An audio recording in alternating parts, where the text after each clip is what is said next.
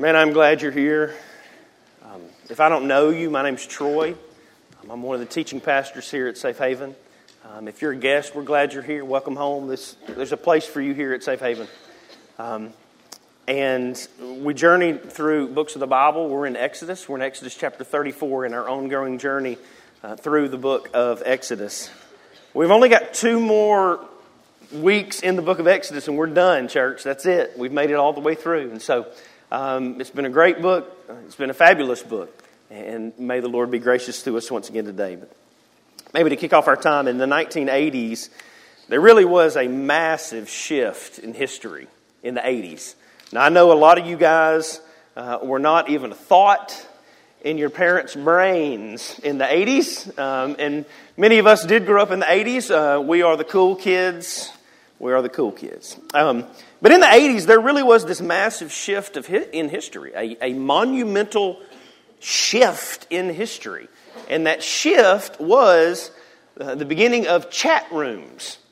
That happened in the 80s, and as you guys all know, chat rooms exploded in the 90s with AOL, to where we all had the buzzes in our ears, and the hope that when it opened up, it would say to us, you got mail. Yeah. See, all you youngins, y'all don't know what that is. You just got the little bubble. Boop.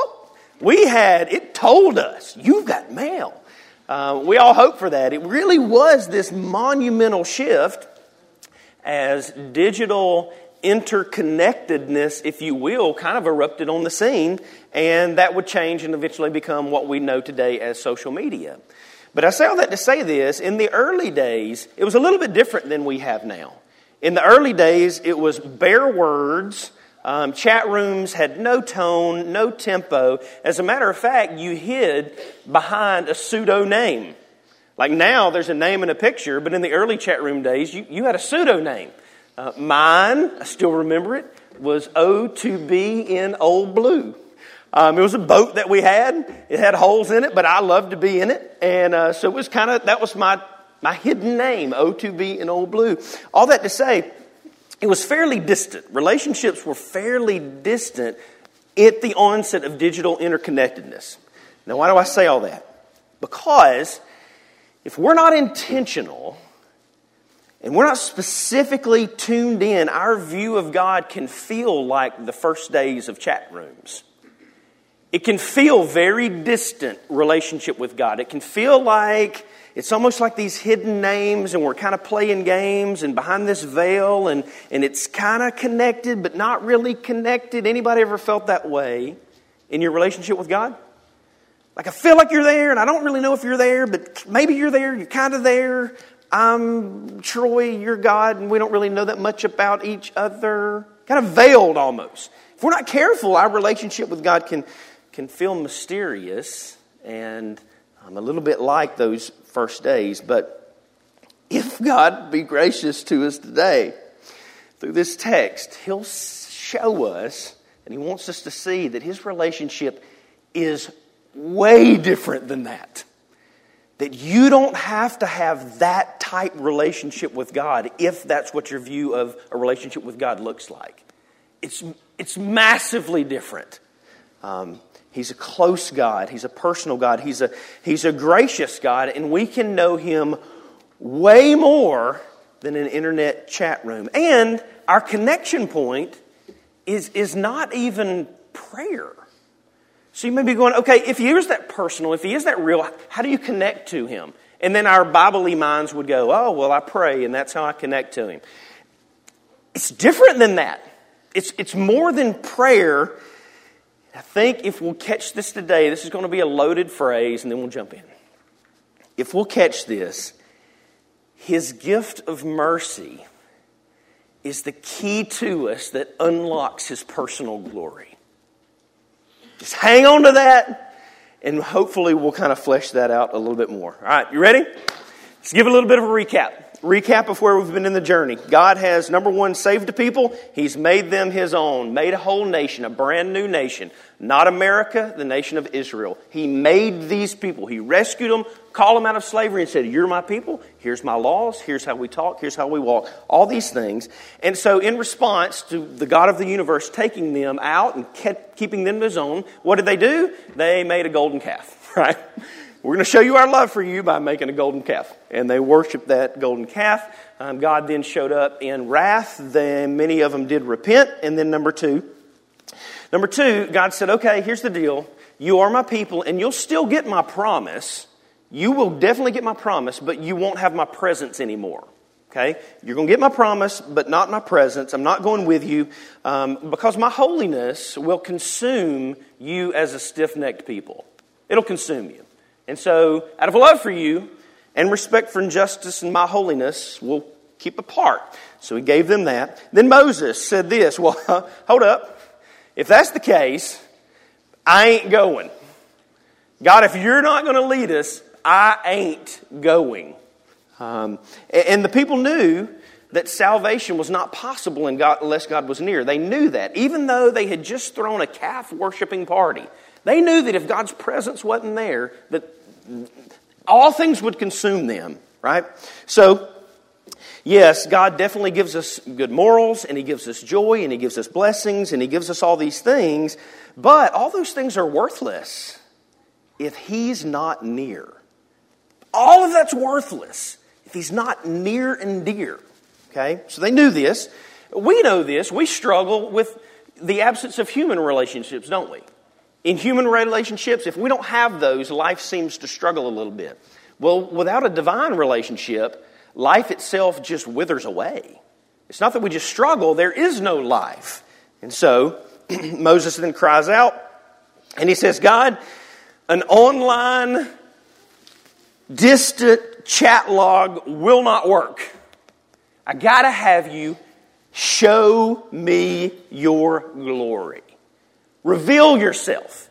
Show me who you are in a personal way. He said this. And God could have responded like the movie, you can't handle my glory. He could have done that. And it would have been true. And it would have been just. And it would have been right.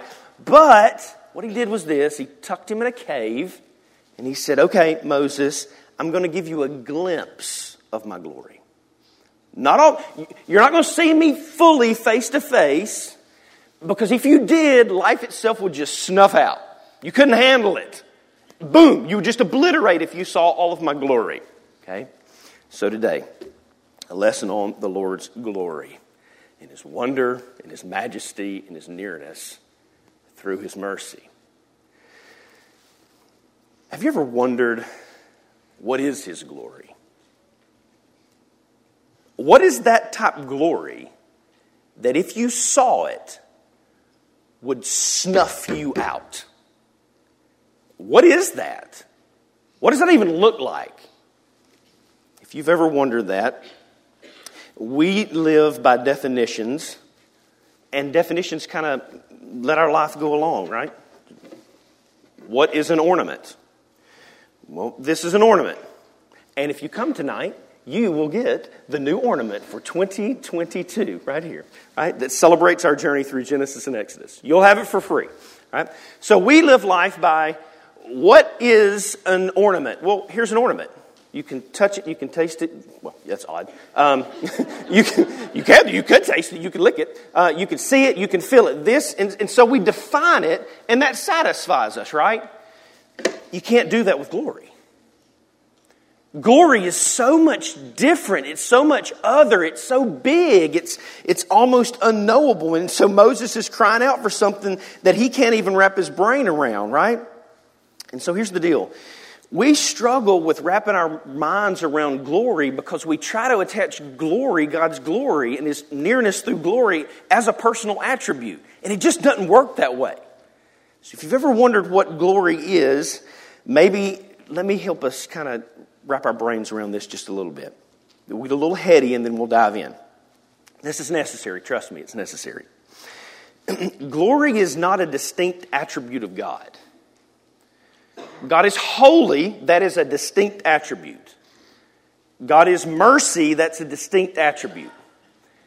God is righteous, that's a distinct attribute. God is creator, that's a distinct attribute. God is sovereign, that's a distinct attribute. God is glory is not a distinct attribute. It's different. So there is no definition. You can't define it as those type things. Rather, God's glory is the sum total of all His attributes. Wrapped in one. All of them. Okay? And Moses wants to see that. So he's asking God, God, I want you to be near and I want you to be distant. And the way that I think you'll be near is if I can see your glory. And God goes, oh, that's cute, Moses. But you have no idea what you're even asking for. Right? So it's something like this. You got to wrap your head around this before we dive into the text. You got to get it, okay? God is supreme. God is creator. God is Lord. God is spirit. God is just. God is light. God is love. God is joy. God is peace. God is hope. God is simple. God is complex. God is independent.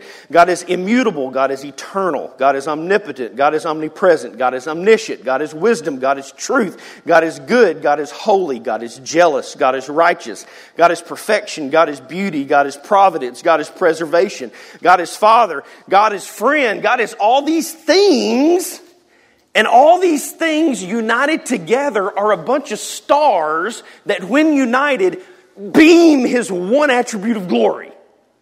Does that make sense? Maybe we could say it a different way. His glory is the epicenter of all that those things shoot out of, right? So boom, I'm glory. And there comes my creator, my sovereignty, my providence, Does that make more sense? You got to get that. Now when Moses goes, God, show me that. Show me your glory. Show me the epicenter. Show me the beam. God giggles and goes, oh, get in the rock. Hide.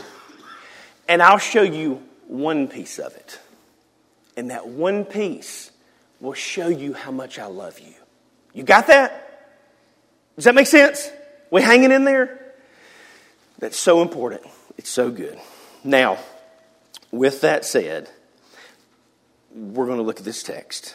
Today, God is going to show Moses not what he wants to see, but what he needs to see. So if you've ever wondered, what is God's glory?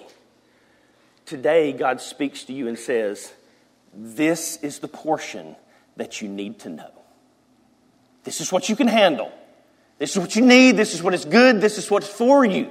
Hang in there. And if God is gracious, He'll show us how good He is. So here we go.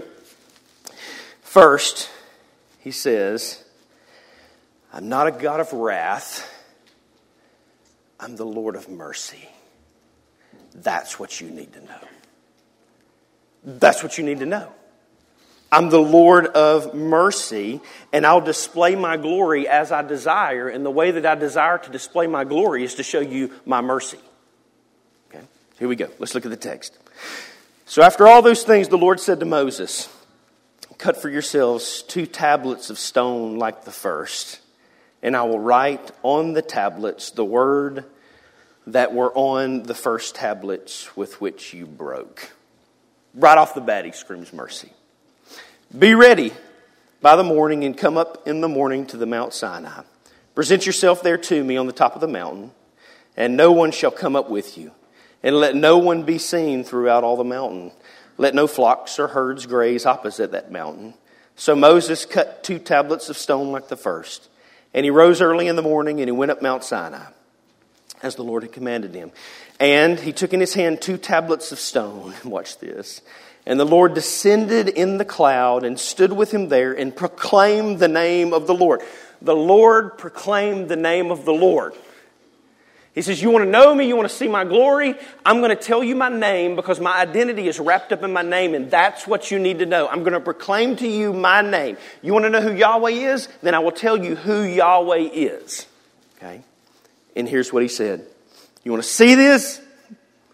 I'm going to tell you what you need to know. And the Lord passed before him and proclaimed, "If you want to know my glory, the Lord is a God merciful and gracious. He's slow to anger. He's abounding in steadfast love and faithfulness, keeping steadfast love for thousands, forgiving iniquity and transgression and sin, but who will by no means clear the guilty, visiting the iniquity of the fathers on the children and their children's children to the third and fourth generation." And Moses quickly bowed his head toward the earth and worshipped. And he said, "If now I've found favor in your sight, O Lord, please let the Lord go into the midst of us, for it is a stiff-necked people. And pardon our iniquity and our sin, and take us for your inheritance." Pause there, church. Do you really want to know who God is? This is who Yahweh is. This is the Lord our God. And I think it's best, maybe if we take it backwards. If you really want to know God's glory, just let these words wash you this morning. Here's what he said. Here's who I am. I'm God backwards, who's holy. You need to know that. I by no means clear the unrepentant, guilty person because I'm holy. So in unrepentance, I can't clear that. You stand guilty. You're unrepentant. In other words, all men and women know who I am, as Romans 1 says. And some choose to suppress that truth in unrighteousness. All people know that I'm holy. And so I am holy. So call it a generational curse if you want. Y'all can debate those things all day long in your small groups. Or just call it a habitual sin. But you need to know this about me. It is an offense when you take for granted my righteous standard. What I say to do, what I say don't do, it's an offense. You need to know that. I'm holy. I don't kind of wink and nod. I'm holy. And I demand the pursuit of holiness. You don't just fall into holiness. You pursue it. You need to know that. And you can break that cycle. If you're in this room, and maybe there's just been a cycle of unrepentance from generation to generation in your family lineage, you can break that today. You can be the one that stands in the gap and says, I'll break that cycle. I'll stand for God's holiness. You can be near to me by standing for my holiness. You can change what your forefathers did years ago today. You didn't know that. This is who I am. It looks like this. What does that look like, Troy? It's just this. One person in the family deciding today, as for me and my house, we'll serve the Lord. We'll serve the Lord today. That's what it looks like. You need to know this about me. And for those of you who do that, and those of you who follow me, here's what you need to know about who I am. And this is amazingly and stunningly merciful. This is the part of God's glory that Moses got to see. This is it, right here. This is the key. This is the big reveal. Backwards. I forgive iniquity and transgression and sin. That's what you need to know. Your ability to sin is not greater than God's capacity to forgive. That's what you need to know. And He doesn't just forgive, but He loves to forgive. That's His nature. That's what He wants you to know. And He says, that's the part of my glory you need to know. You need to be stunned that I forgive. Number 2, I'm abounding in steadfast love and faithfulness. He's not fickle. His love is not shifting sand. It's set.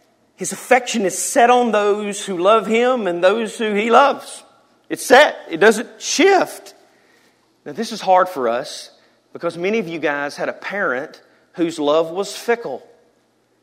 Some of you had a spouse or an ex-spouse whose love was fickle. Some of you have coworkers whose love is fickle.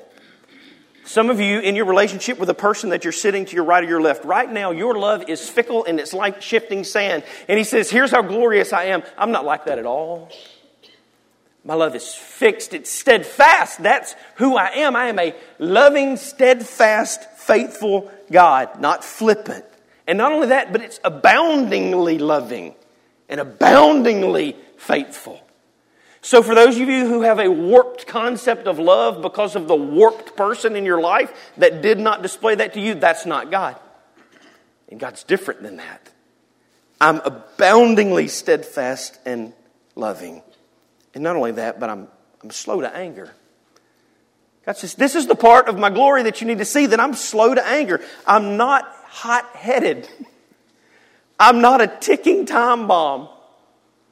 Nudge the person in this room that's the ticking time bomb. Go ahead and tell them God's not like you. Just tell them. Right? My kids would come push me right now. God's not like you, Dad.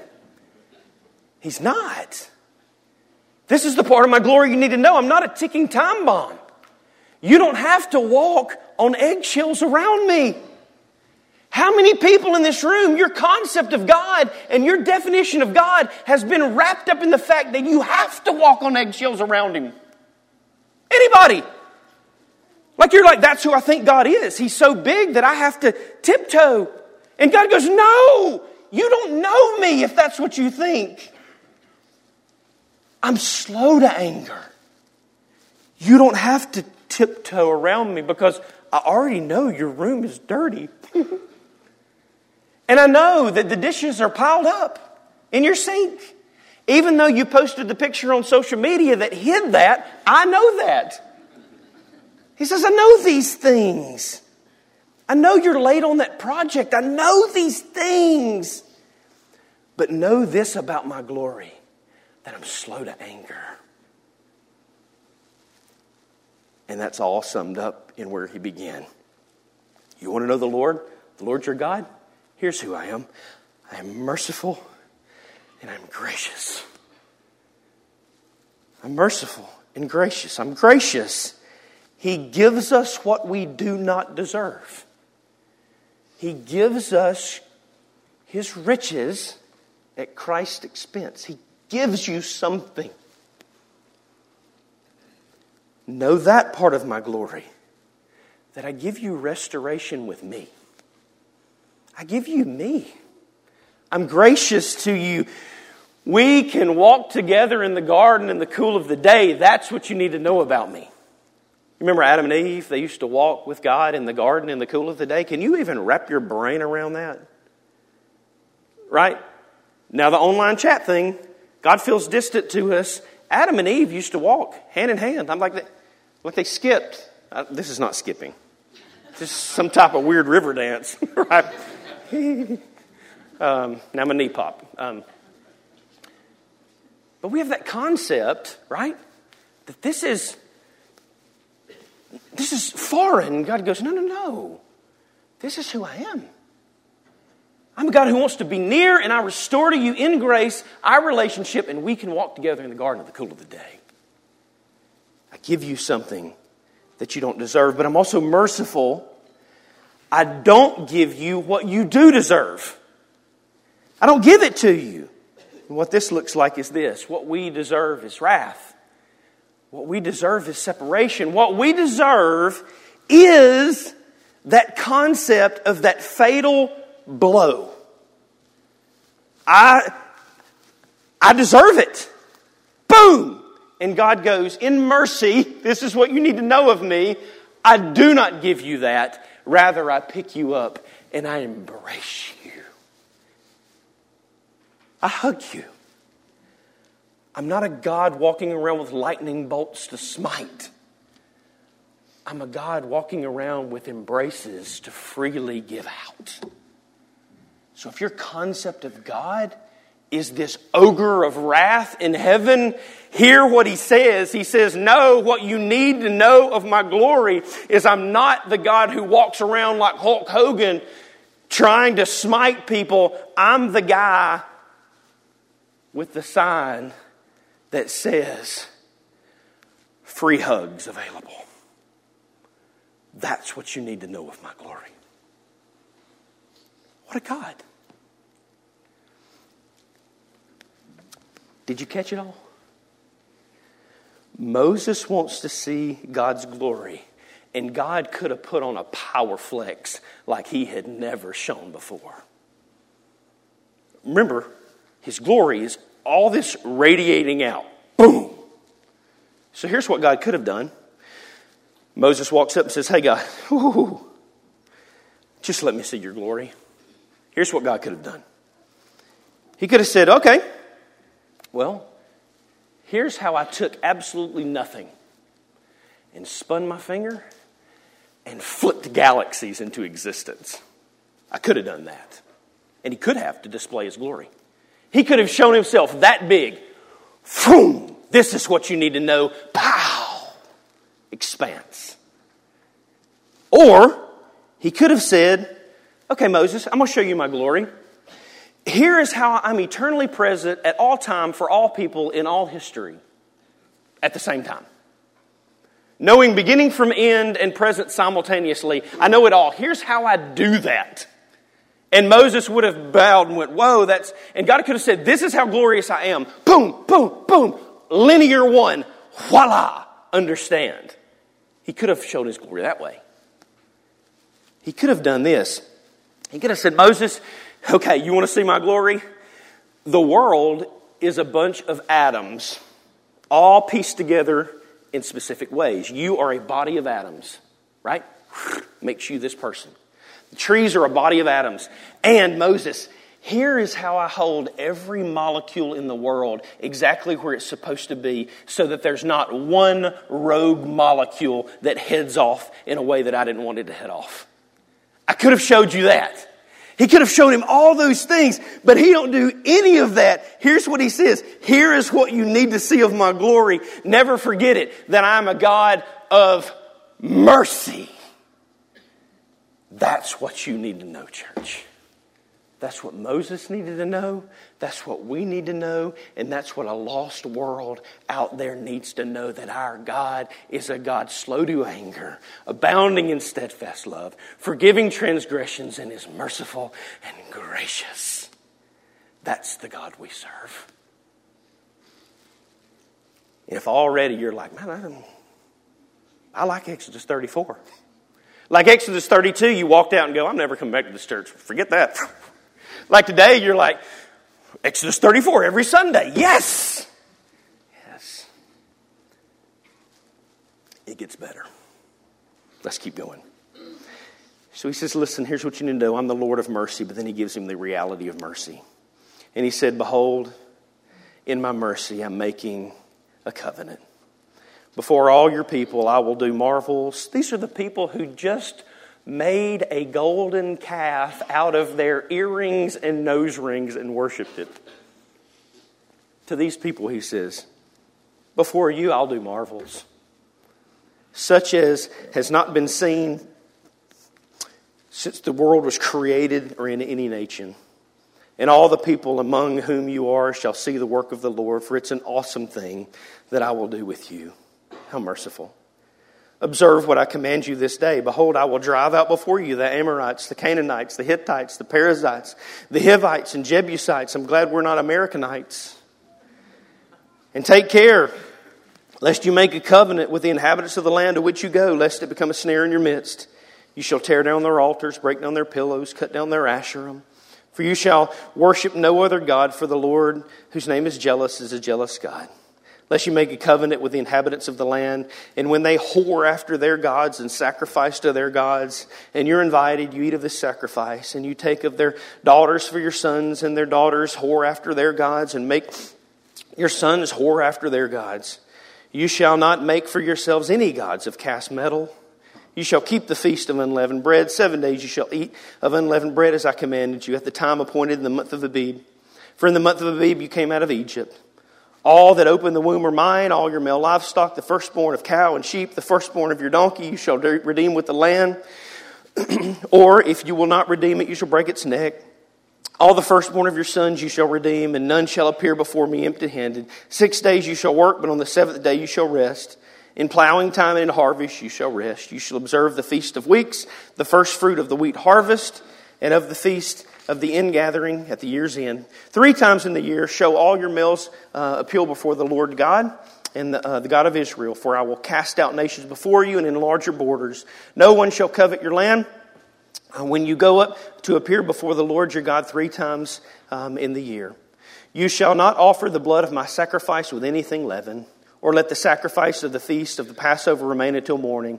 The best of the first fruits of your ground you shall bring to the house of the Lord your God. You shall not boil a young goat in its mother's milk. And the Lord said to Moses, write these words, for in accordance with these things I've made a covenant with you and with Israel.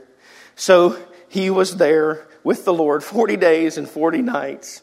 He neither ate bread nor drank water. And he wrote on the tablets the word of the covenant, the 10 commandments. And if that church sounds like a repeat, and you're like, we've already been there, it's because it is. And it's mercy. It's mercy.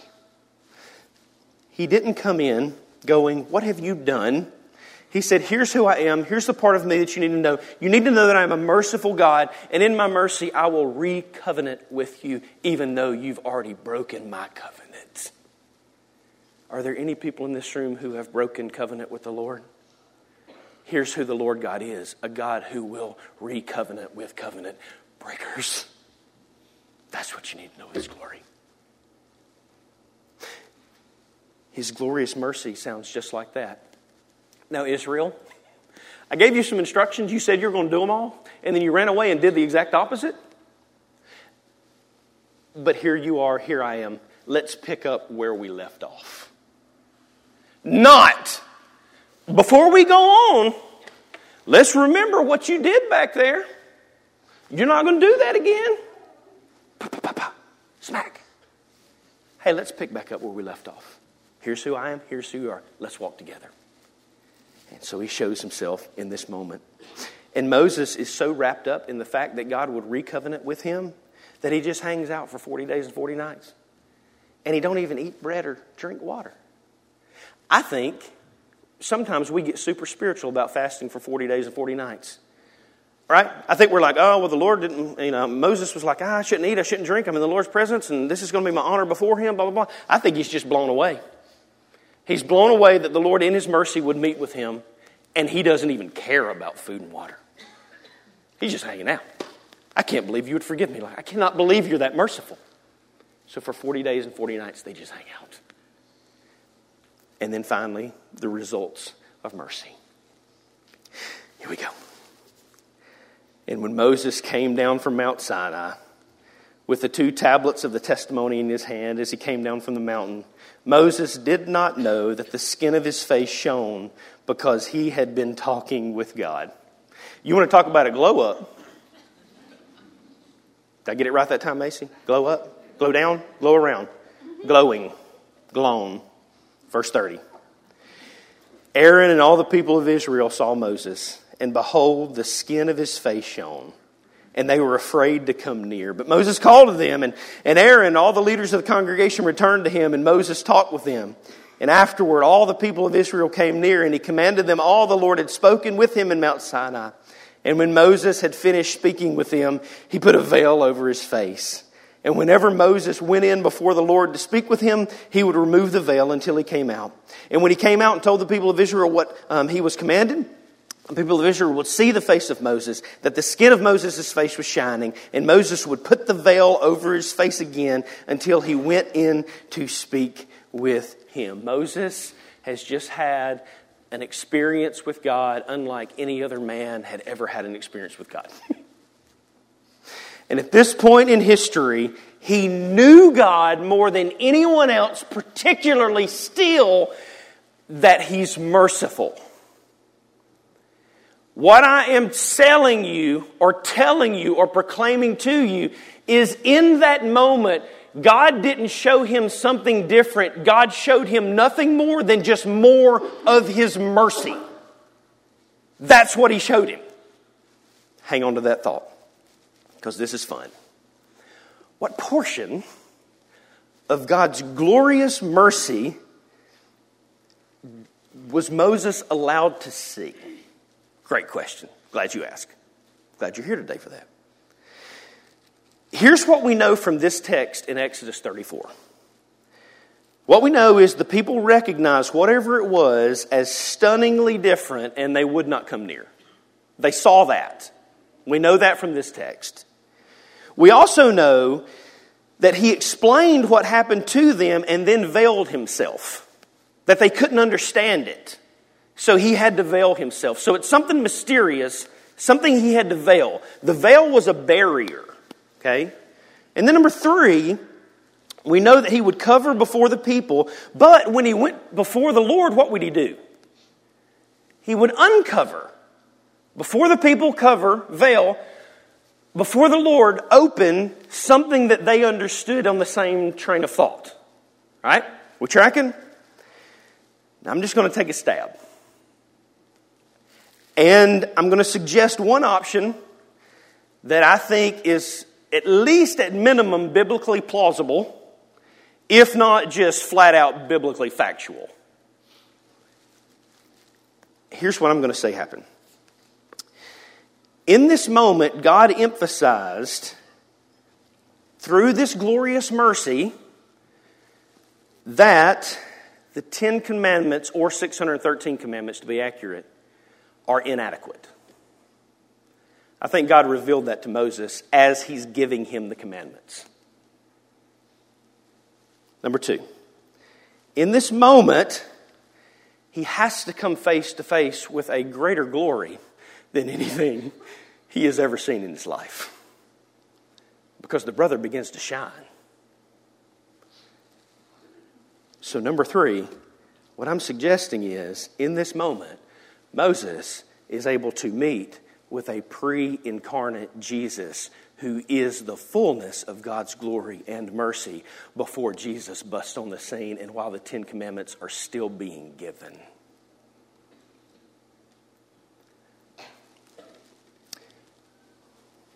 Moses, God, reveal your glory to me. God, all right, here's what you need to know. You need to know that I am merciful. And come near, boy. Get in the rock. And the greatest example of my mercy is my substitutional son. And I would argue that in and of itself is what makes Moses begin to glow. Some of you are still like, man, I don't know. I don't know about that.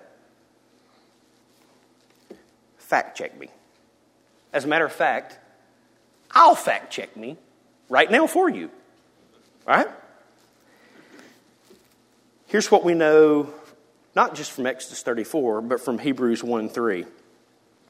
Jesus is the radiance of the glory of God and is the exact imprint of his nature. And Jesus upholds the universe by the word of his power. Amen. John 1. And the Word became flesh and dwelt among us, and we have seen... Come on! You're better than that. And we have seen His glory. Glory as of the only Son from the Father, full of grace and full of truth. Here's what we read from the text in 2 Corinthians 3, 15 through 18. Yes, to this day, whenever Moses or the law is read, a veil lies over their hearts. But when one turns to the Lord, the veil is removed. Now the Lord is Spirit, and where the Spirit of the Lord is, there is freedom. We should sing that. And we all, with unveiled face, beholding the glory of God, are being transformed into the same image from one degree of glory to another. For this comes from the Lord who is the Spirit. It gets better. Matthew chapter 17. After 6 days, Jesus took with him Peter and James and John, his brother, and led them up a high mountain by themselves. And he was transfigured before them, and his face shone like the sun, and his clothes became white as light. And behold, there appeared to them Moses and Elijah talking with him. And Moses said to Jesus, Lord, it's good that we're here. If you wish, I'll make 3 tents here, one for you and one for Moses and one for Elijah. And while he was still speaking, behold, a bright cloud overshadowed them, and a voice from the cloud said, Stop!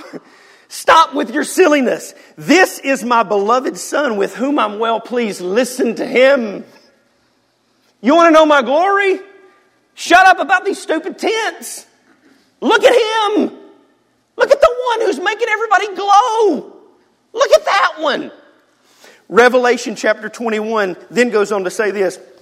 In eternity, I saw a new temple in the city, for it's temple of the Lord, the God Almighty, and of the Lamb. And the city has no need of sun or moon to shine on it, for the glory of God gives its light, and its lamp is who? The Lamb. There's nothing more glorious than the sun. Remember where we started this whole thing? You feel like maybe your relationship with God is distant, like, I don't know. My question to you is not what does this feel like, but where do you stand in relationship to the sun?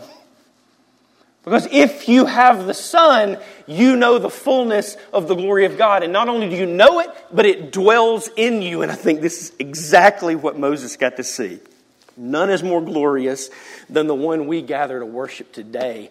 The living, breathing, glorious one, Jesus Christ. The immanence of grace and mercy with which we get to see God's glory.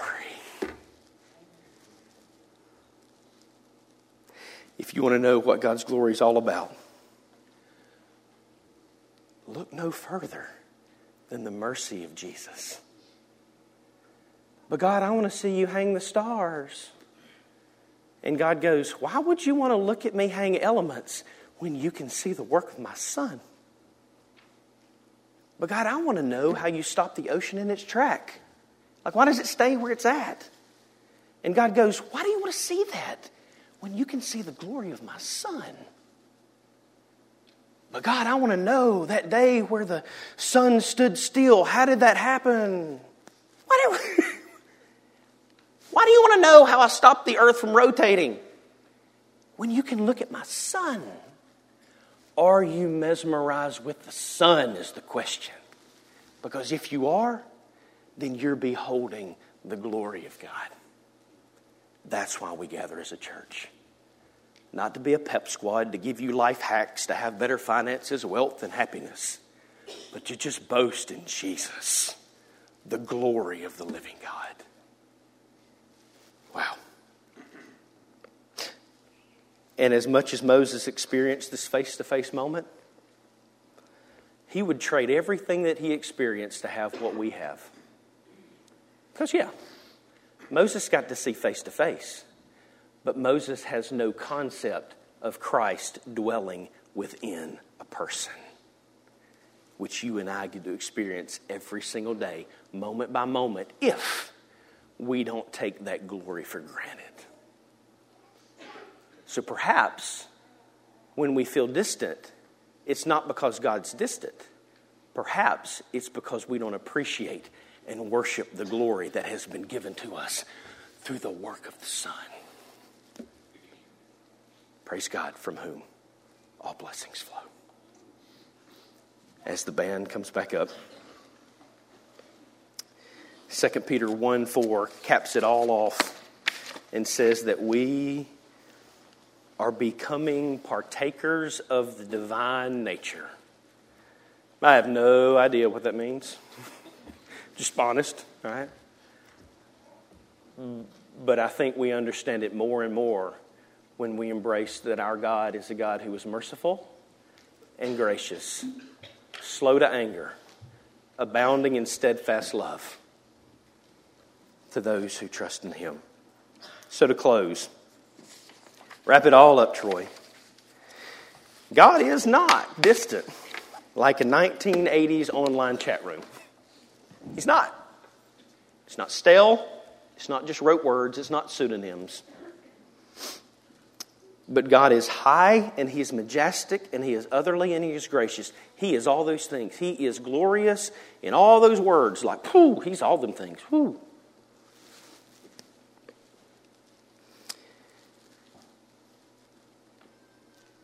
And we get to know that by swimming in His mercy. So not only is He high and other and distant by our perception, He's also very near through mercy.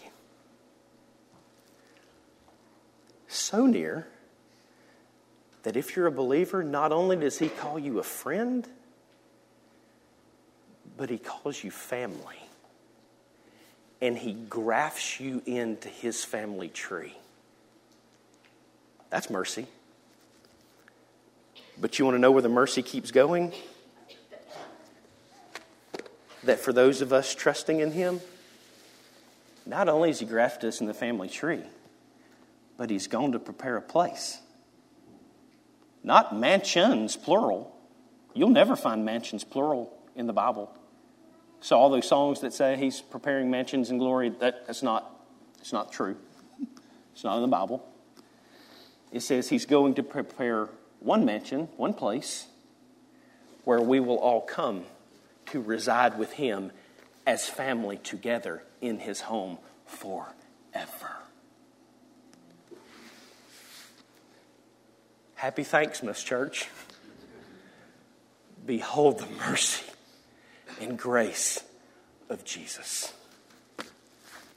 Lord Jesus, I don't know how to tap out. Then maybe just to repeat one of the last songs we just sang, that we would be enamored with the goodness of God.